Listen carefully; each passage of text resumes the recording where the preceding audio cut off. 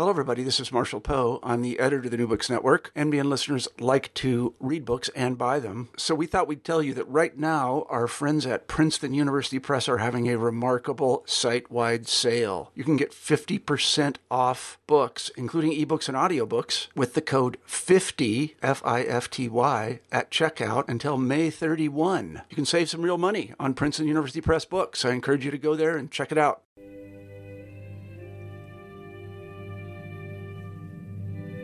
New Books in Economics, brought to you by EAEPE, the European Association for Evolutionary Political Economy. Hi, welcome to this new episode of New Books in Economics. I'm Carlo Di Politi, an economist at Sapienza University of Rome, and I'll be hosting the episode today jointly with Andrea Bernardi from Oxford Brookes University. Hi, Andrea. Good morning from Oxford. Today we will present Reconstructing Urban Economics by Franklin Gobeng-Odum, published in 2016 by Z Books. Hi, Franklin. Good evening from Sydney, Australia. Franklin, just to start this episode, could you maybe introduce yourself? I teach urban economics and political economy at the University of Technology, Sydney in Australia. I'm also associate editor of the Forum for Social Economics and the substantive editor of the African Review of Economics and Finance. Okay. Well, before we come to your Reconstruction Urban Economics, just to break the ice, what book do you think we should talk about next time, or what book would you recommend to our listeners? I would recommend, in fact, warmly recommend, Edward O'Donnell's book, Henry George and the Crisis of Inequality. On the basis that it's a timely effort or attempt to bring to a wider audience in clear and accessible language the essence of George's political economy. Now, this real Henry George, as I'd like to call it, can be fundamentally important in explaining the nature of the current Gilded Age. Its consequences for society, for economy, and for environment, and how we might be able to transcend this age of progress and poverty. Great. But today we are here to talk about your Reconstruction Urban Economics. The book, which has a subtitle, Towards a Political Economy of the Built Environment, is a very comprehensive analysis of the main issues and policies in the field of urban economics and urban planning. It has, I would say, a distinctively pluralist approach and is structured in three parts. First, establishing the principles for urban progress. It's a rather critical review of the field. Then the part two concerns analyzing material conditions in cities, and then a part three about creating a social, ecologically sensitive future. Now, Franklin, who is the target reader of your book? I'd like to say everybody, but especially three groups of readers. First, anyone who believes that the future of our cities is too important to be left in the hands of economists alone. Second, anyone who is dissatisfied with the great inequalities that exist side by side with islands of affluence in our cities. And three, anyone who would like to better understand our cities in order to help to make them more inclusive and sustainable. In short, I believe that this book is for anyone who is interested in or even is prepared to join hands to help reclaim urban economics as a pluralist social science. If I may interrupt, if I'm not wrong, you work in a school of the built environment, the University of Technology, Sydney. So actually you are already in an interdisciplinary place, at least for an economist. So I would like to ask, is this a good environment for you to put in place the ambition that we read also in your book? Yes and no. Yes, because I have colleagues who work on property development and colleagues who are working in planning generally. But at the same time, the School of Built Environment is quite separate and works in different structures from the Faculty of Business and Economics, which means that on the one hand, I'm able to learn and draw on the insights from my colleagues in the School of Built Environment. But on the other hand, I'm not able to directly engage colleagues who work in economics. So in this sense, the European Association for Evolutionary Political Economy and other progressive associations such as the Association for Social Economics help to bring some kind of context and bring people together in a way that will can help me to bring the message of the book to other economists. I would say the sort of issues that you are highlighting are very common on interdisciplinary works, but maybe it's part of the fun of it, right? But let me ask you, why do you think urban economics is such an important field, and how did you personally come to studying it? I would like to put the case for urban economics in three ways. First, cities have become increasingly central to economic processes today, and they are, for that reason, fundamental to the process of social change. Second, relative to other domains of economics, political economists have not offered as much critical engagement with this field, also dominated by mainstream approaches, which is quite unfortunate because it is a field to which political economists can make important contributions. And that leads me to my third point. Urban economics provides a fruitful avenue or even a fruitful approach to develop wider and more comprehensive political economic alternatives. Certainly, that's how I myself came to this field. I did a bachelor's degree in land economy, a field to which I was attracted because of the centrality of land and rent to the pursuit of justice. Complementing land economics is urban economics. And so I took a master's degree in urban economics at the University of London and then did a PhD in political economy. Now I teach both urban economics and political economy. So personally, this has been my own trajectory. I would say that urban economics is an important channel to study, or an important way or approach to study wider political economy. But even setting aside my own personal trajectory, there are other eminent political economists who have come to the field by this way, that is, through the study of urban economics. I here highlight David Harvey, the eminent political economist, and the leading urban economist and political economist in Australia, Frank Stewart.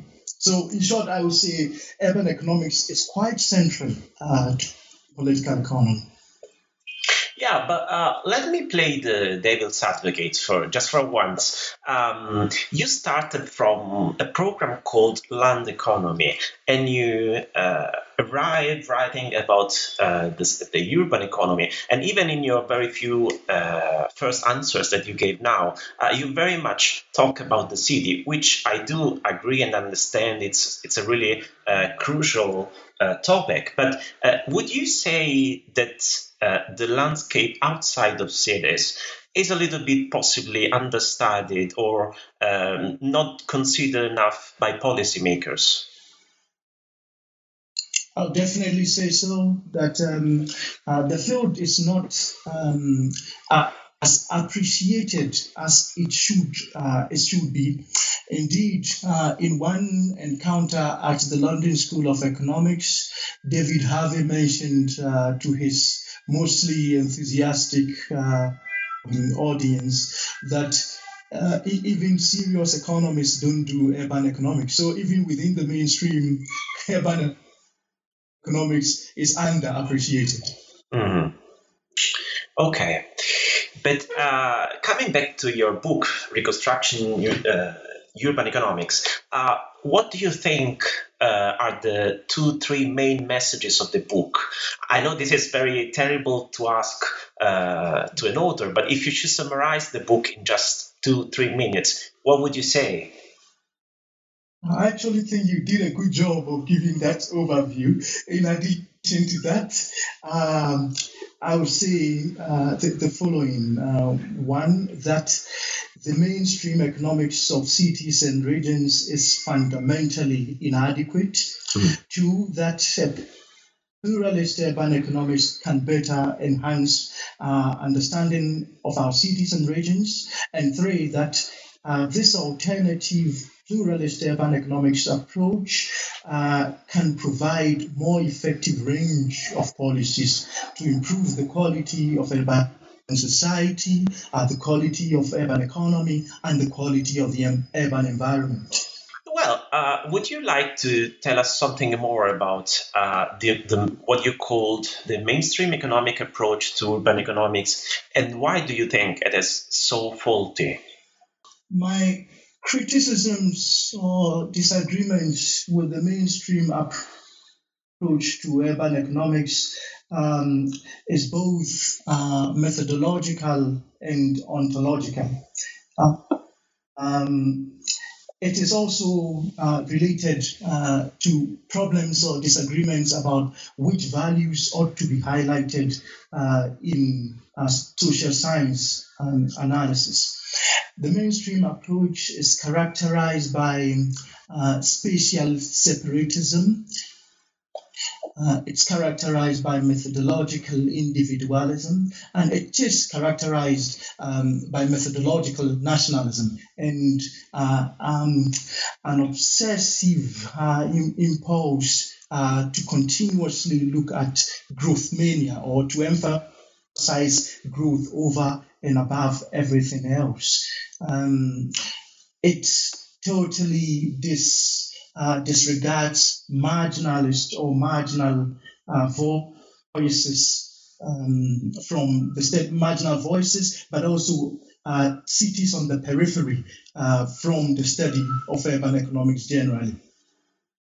And so, Andrea, did you say something? No, I was wondering if it could help you to define your approach to pluralist and heterodox economics, a connection with the work of Myrdal, because we discovered your book because you submitted it for the EAEP Myrdal Prize, which is the book for the prize for books, and we liked it very much, even if it was not awarded the prize. So, what could be the link between Myrdal, your book, and in general the field of heterodox economics? It's important to step back a little bit from the book and focus on the process of actually doing the research and writing the book. I spent some time at the United Nations Research Institute for Social Development, which was co-founded by Myrdal himself. There at UNRIST, as it is fondly called, I engaged with original institutional economists to help me better develop the institutional foundations of political economy of cities. So I wrote part of the book while I was a research fellow at UNRIST, where the work of Myrdal is very much alive and is very much encouraged. The trifecta for my book can be said to be institutionalism, ideas in Marxist political economy, and ideas in Georgist political economy. From Myrdal, I borrow the important notion of circular and cumulative causation to help me analyze the path dependencies and the processes of urban development, which tend to inequalities get worse over time. But because I work I draw on the work of Myrdal too, I see possibilities of intervening in this process of circular and cumulative causation in order to help bridge or help overcome the tendency for capitalist urban development to create progress alongside poverty. Yeah, Franklin, since you mentioned the Georgist approach to economics, I would argue that this is possibly less well known outside of the US than other heterodox economics approaches, such as the institutional, the Marxist, that you also very much apply in your book. Would you say something more about the Georgist approach and how has this been useful in your analysis in the book? Absolutely central. Often when people talk about Henry George, they just think of land tax. But land tax is not the essence of Georgism at all. George was fundamentally interested in the coexistence of progress and poverty. George was interested in developing an analysis of why societies tend to become unequal, even as there are processes of growth and processes of prosperity. And the central idea in George that I use for the book is the notion of rent, the idea that in the process of urban development, the privatization of land generates forces that allow rent to be transferred from those who actually work to those who do no work, landlords to be more specific. Mm-hmm. Okay, but coming back to today, what do you think are the main open issues in urban development, in the geographical and spatial organization of society? Cities are normally said to be of the tensions and contradictions in capitalist societies. But cities also generate their own tensions and contradictions. Problems of inequality, as I have alluded to, but there are also problems of what I call urban ecocide, arising from fossil-dependent urban transport and private property development in cities. Often it is said that it is the size of cities that is the problem, or that cities have these problems of progress and poverty because of poor urban planning. I argue in this book that these are important, but what is even more important, the institutions of urban development themselves, institutions that continuously create processes in which producers keep transferring rent to non-producers. But may I interrupt you with another question, which is, would you summarize your book as predominantly a book about the problems of cities or also the opportunities of cities? I see that you have quoted only once Richard Florida, for example, and his work on the creative class, which is about predominantly the opportunities of the concentration of resources and ability to innovate in the cities. Innovate not only from an economic and entrepreneurial point of view, but also innovate in the society itself and its ability to welcome diversity, for example. So is this book predominantly about problems of cities or also about opportunities within cities?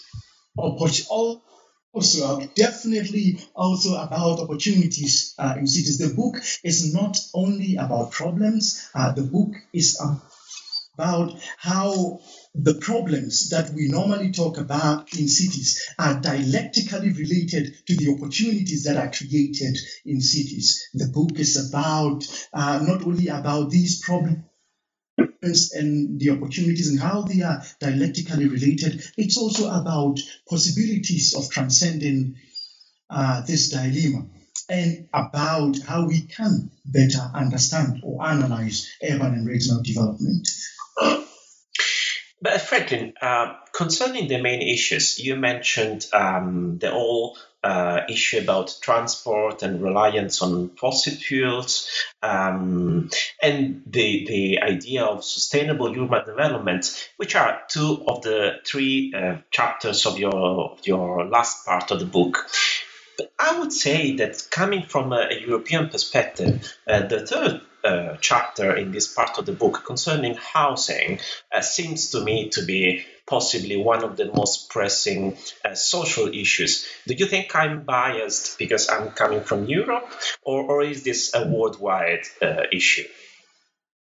I believe this is a worldwide issue. The crisis, which some would say is continuing, was significantly influenced by the process of private real estate development and very problematic mortgage financing mechanisms. So it is not, I would argue, not just a Eurocentric view as you suggest, or a European bias. I would think this is a global problem, a problem of the right to housing generally.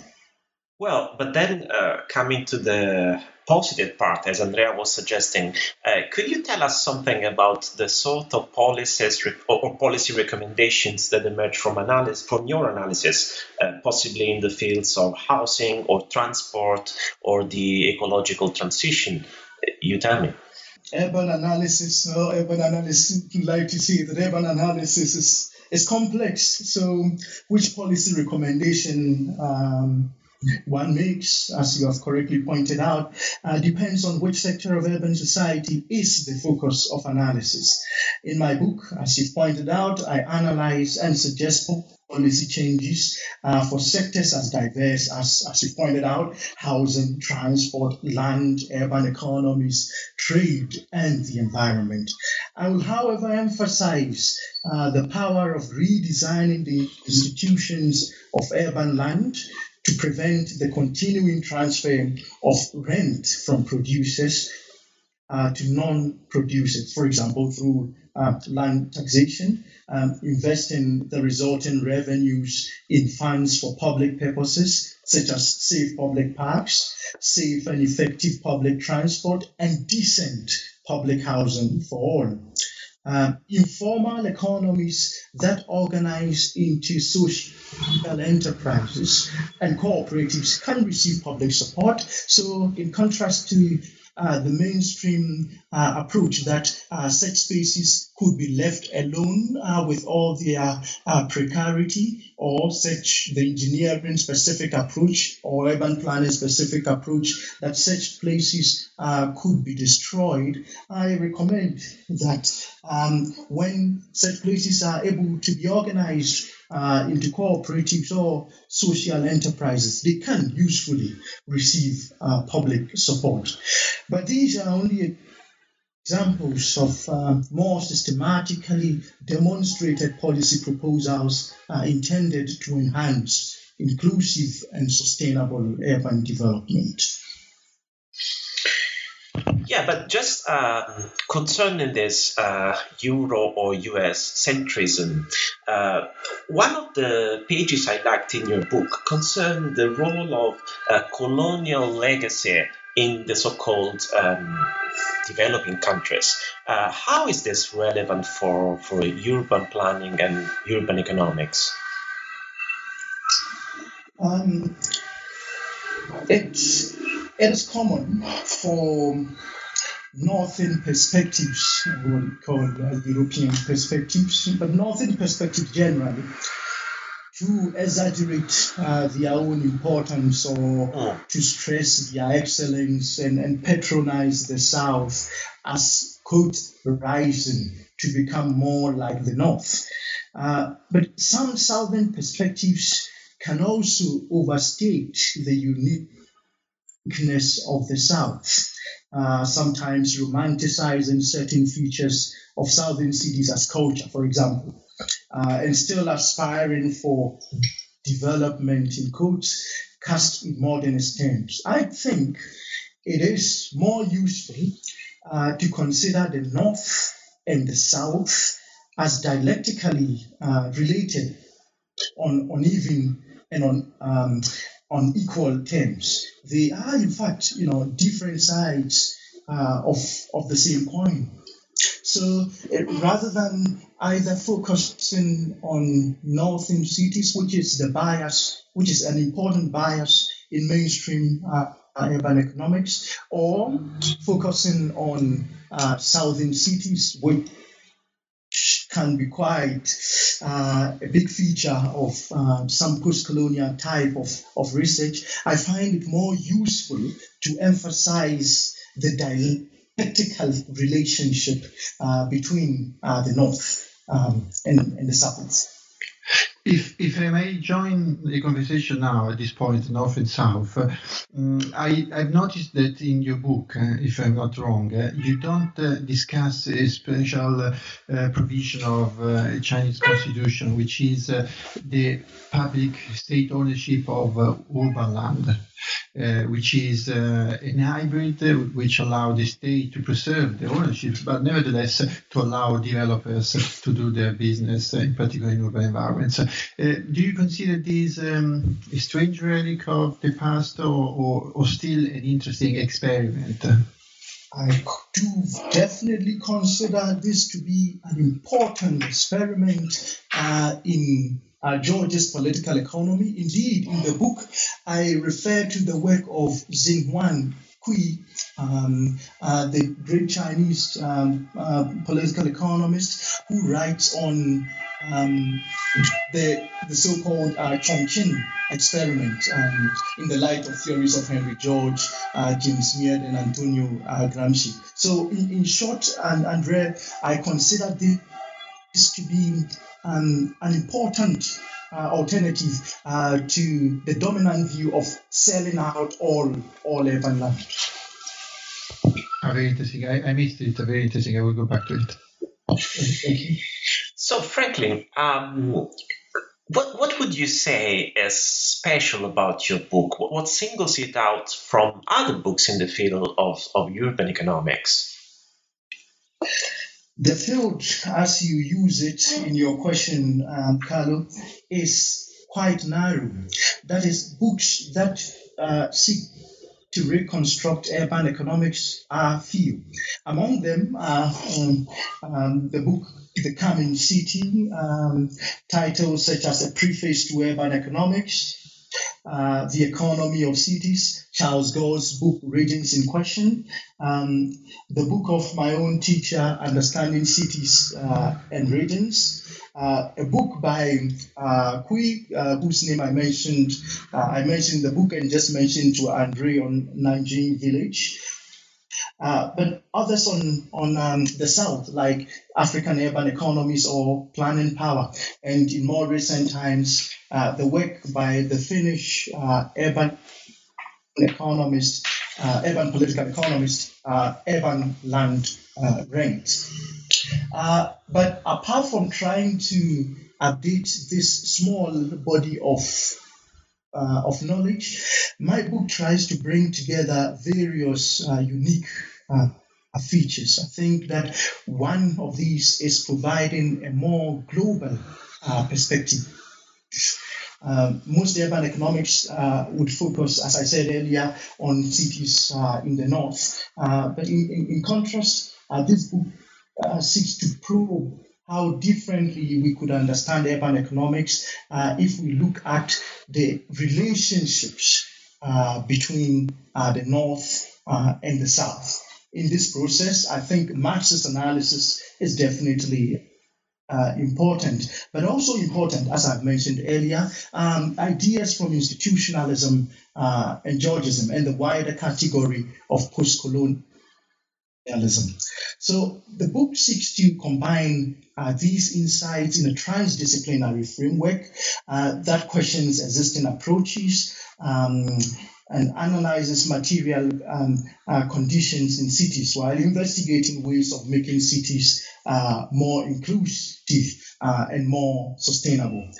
Simultaneously, the book tries or aspires to be of interest for researchers, for teachers, for policymakers, and for activists as well.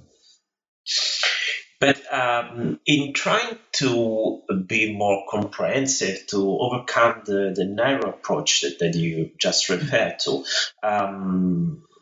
you at the very beginning of our conversation referred to differences in how urban planning is practiced or studied by economists as opposed by scholars in other fields, from architecture to planning or to even others. What would you think characterizes the approach of economists as opposed to the approach of these other scholars?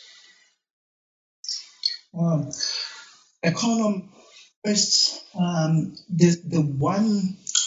if there's one feature that characterizes the mainstream approach to the study of urban economics, it is what my senior colleague Charles Gore once referred to as spatial separatism.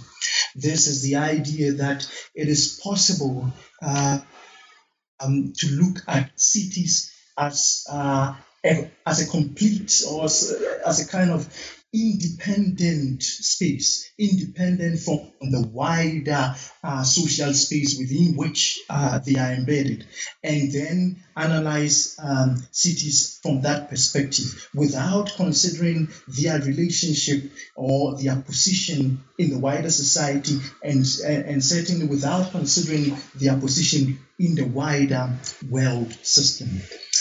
Urban planners tend to do their work in a different way.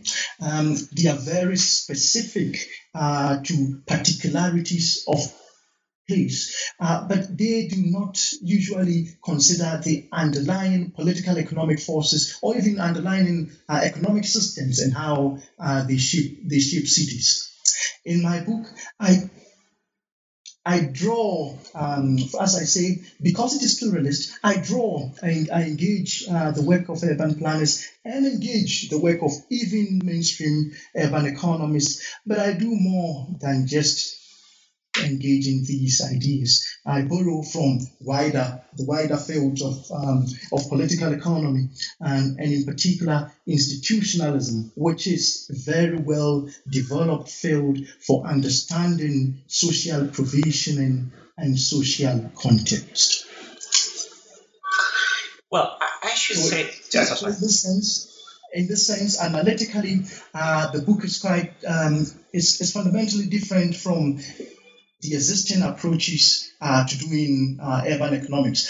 In relation to the more progressive field and the contribution to this progressive field, my book is a lot more global because these existing books tend to focus on also particular cities, or usually they focus on cities in the global north or in the global south, whereas I try to look at the interrelationships between the cities in the north and the cities in the south. But Carlo, as I mentioned, my disagreement or my contribution to this field is not just in terms of ideas, but also in terms of pluralism of voices. And so I engage insights from voices that have been traditionally marginalized from the study of political economy more widely. Well, this point about pluralism leads me to, I don't know, a funny thought. I really am not an expert in urban planning or urban economics. The sort of topics I deal with possibly put me in contact with sociologists or demographers or other sorts of social scientists. And I might say, what often surprised me is that the very few economics that these other social scientists use is very often neoclassical marginalist economics. I do not know why, possibly because it is the most diffused, maybe it's the only one that were taught at the university, or possibly it's very easy, you just refer to supply, demand, and changes in prices. But in the end, I'm always a little bit disappointed that there's no greater awareness of the very many economic approaches that exist among the other social scientists. Do you feel this is the same in concerning urban planners or social scientists that deal with urban issues? I'll say for the most part, yes, that is correct. One way to judge just how pervasive this mainstream is, even in urban planning and urban sociology, is to look at the various reports that begin with the phrase "state of the." So, State of the World Cities or State of African Cities reports. On display, usually, are various approaches in the mainstream. But having said that, there are important exceptions. For example, the African American urban sociologist William Julius Wilson at Harvard University draws on progressive currents in his urban analysis. In his analysis of race, for example, he discounts ideas about the culture of poverty, which is normally used by mainstream urban sociologists and even mainstream economists to dismiss or to define or explain the existence and persistence of wealth stratification amongst minority groups in cities. Uh-huh. If I may talk about minorities, the book mentions the global cities, and there are also classifications of global cities, and we see this type of classifications often. My question is it the arrival of the mega cities, the super global cities, an issue of inequality within those cities, or predominantly an issue of inequality among cities, among global cities, and among cities in the same nation, and so imbalance of resources domestically and internationally? I will say, Andre, that it's a combination of all these. To give one example, the so-called global cities, such as London, responsible for financing processes of accumulation by dispossession in the global south. And so the position of prestige in the hierarchy of cities is in part very much responsible for maintaining that hierarchy over space and over time, across space and over time. So London is not only a problem for the rest of England and for Scotland, but also, of course, for the rest of the planet. Precisely so. And so it is possible then for the dispatch of the so-called global cities to be recycled in formal economies in so-called globalizing cities or ordinary cities, as scholars have called them. Franklin, coming back to your book, Reconstruction in Urban Economics, you possibly, while you were preparing for our talk today, possibly you were coming back to it, reading some chapters or some specific pages. Now, coming back to it after a few months, what are you especially proud of about the book? And on the other hand, with hindsight, what would you possibly have done differently if you were to rewrite it today? I feel proud that I have at least tried to develop a one-stop shop alternative to orthodox urban economics. I feel proud that I have tried at least to state the thesis, grappled with the antithesis, and tried to formulate a synthesis. I don't suggest that I have done all these very successfully. I could have been broader in the range of geographical examples that I have used. I could also have given a bit more room for new topics in urban economics, especially the applied work on cost-benefit analysis. Analytically, I could have been clearer in my exposition of my trifecta of Georgism, Marxism, and institutionalism. Given the chance to write a second edition in the future, I would also present my arguments even more clearly. However, I cannot regret writing the book because the essence of the analysis remains or would remain even if I had a chance to write the book again. And I am able to have all these reflections precisely because I wrote the book and others have given me this feedback. Absolutely, I totally agree. In fact, it was me that proposed to do this short conversation because I had the occasion to read the book when you submitted it for the EP Myrta Prize, and it was possibly my favorite, personally speaking. But overall, how has the book been received? Thanks for that, Carol. The book, I think I need to proceed a bit more carefully here. Academic books can or could take a while to make their impact, so I can only be very modest here. Still, there are some indications, or there are indications that there is some interest in the book.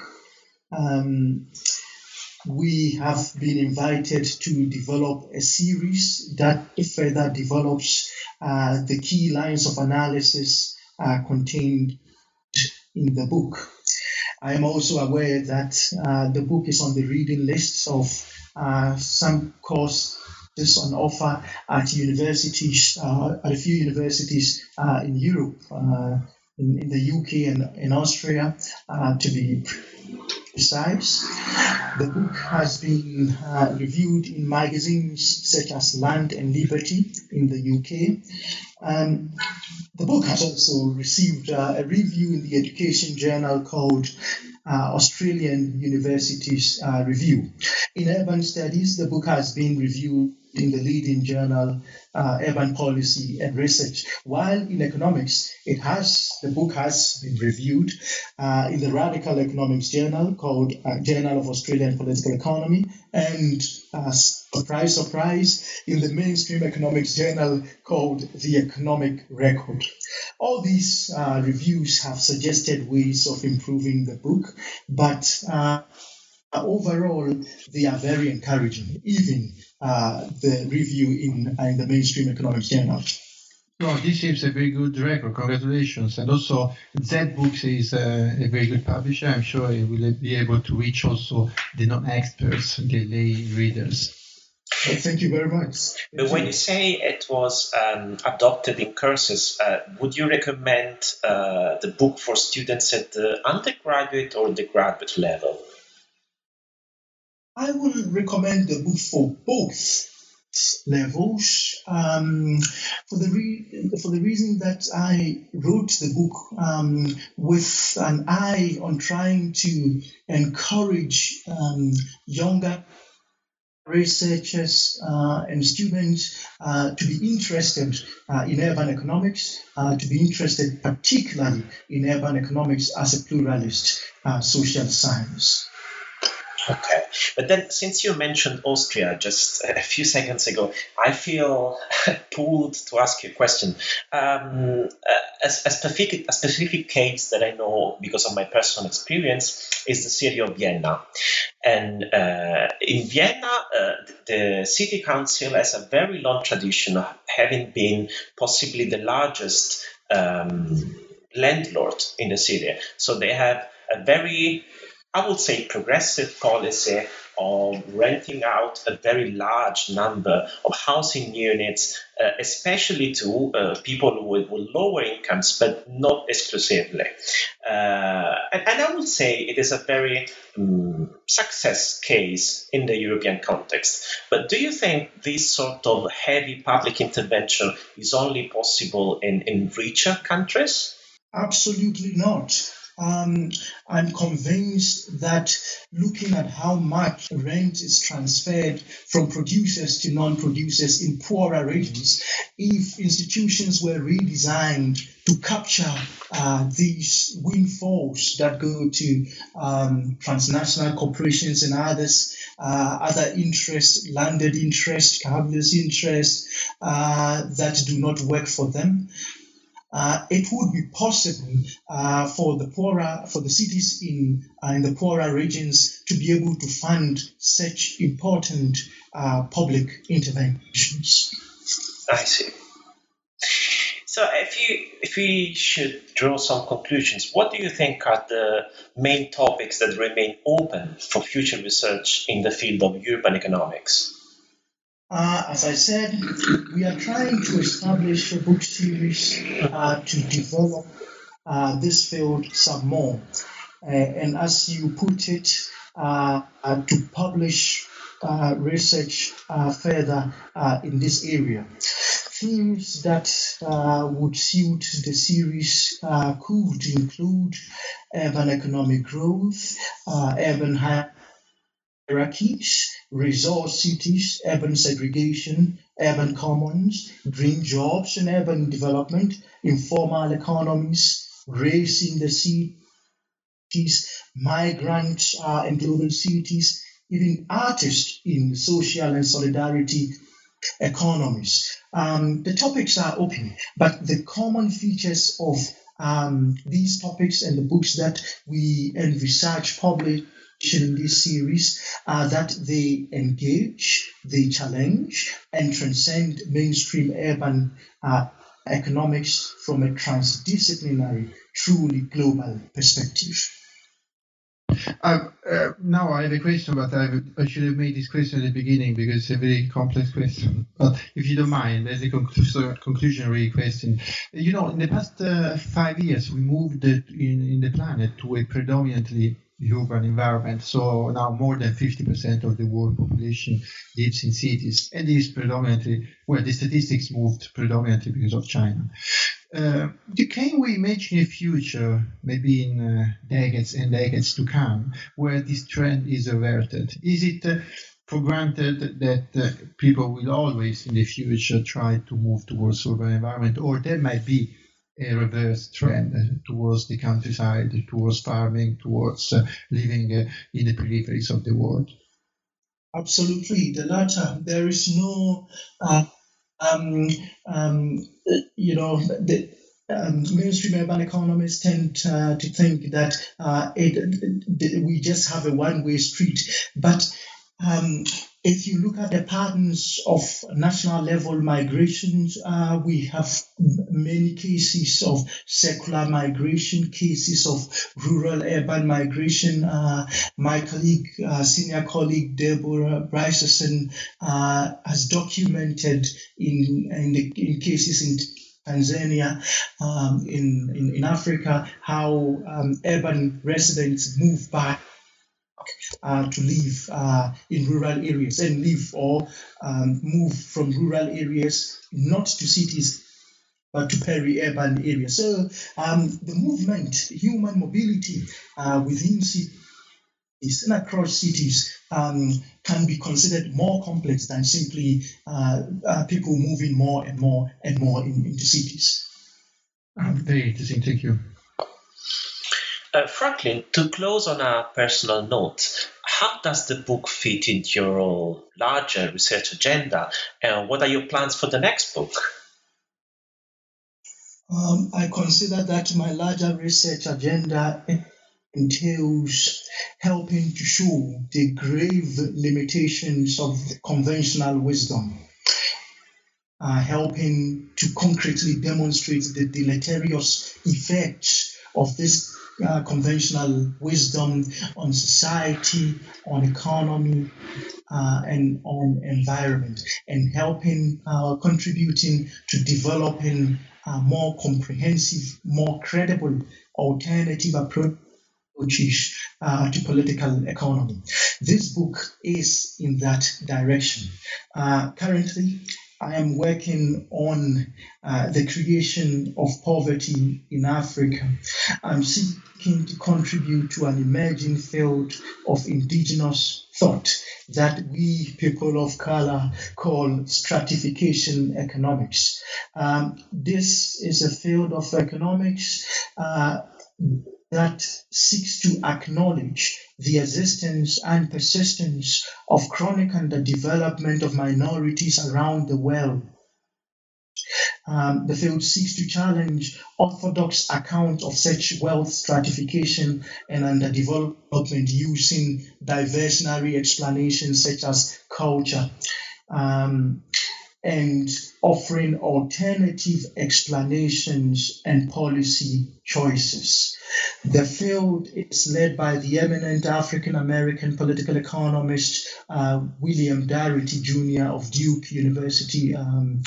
And with my study of poverty and inequality in Africa, I'm seeking to contribute a monograph to the Cambridge University Press series on stratification economics under the editorship of Prof. Darity. It sounds very interesting. We're looking forward to it. Congratulations for your work. It seems amazing. Thank you for your hard work on this field. Thank you so much, Carlo and Andrea, for having me.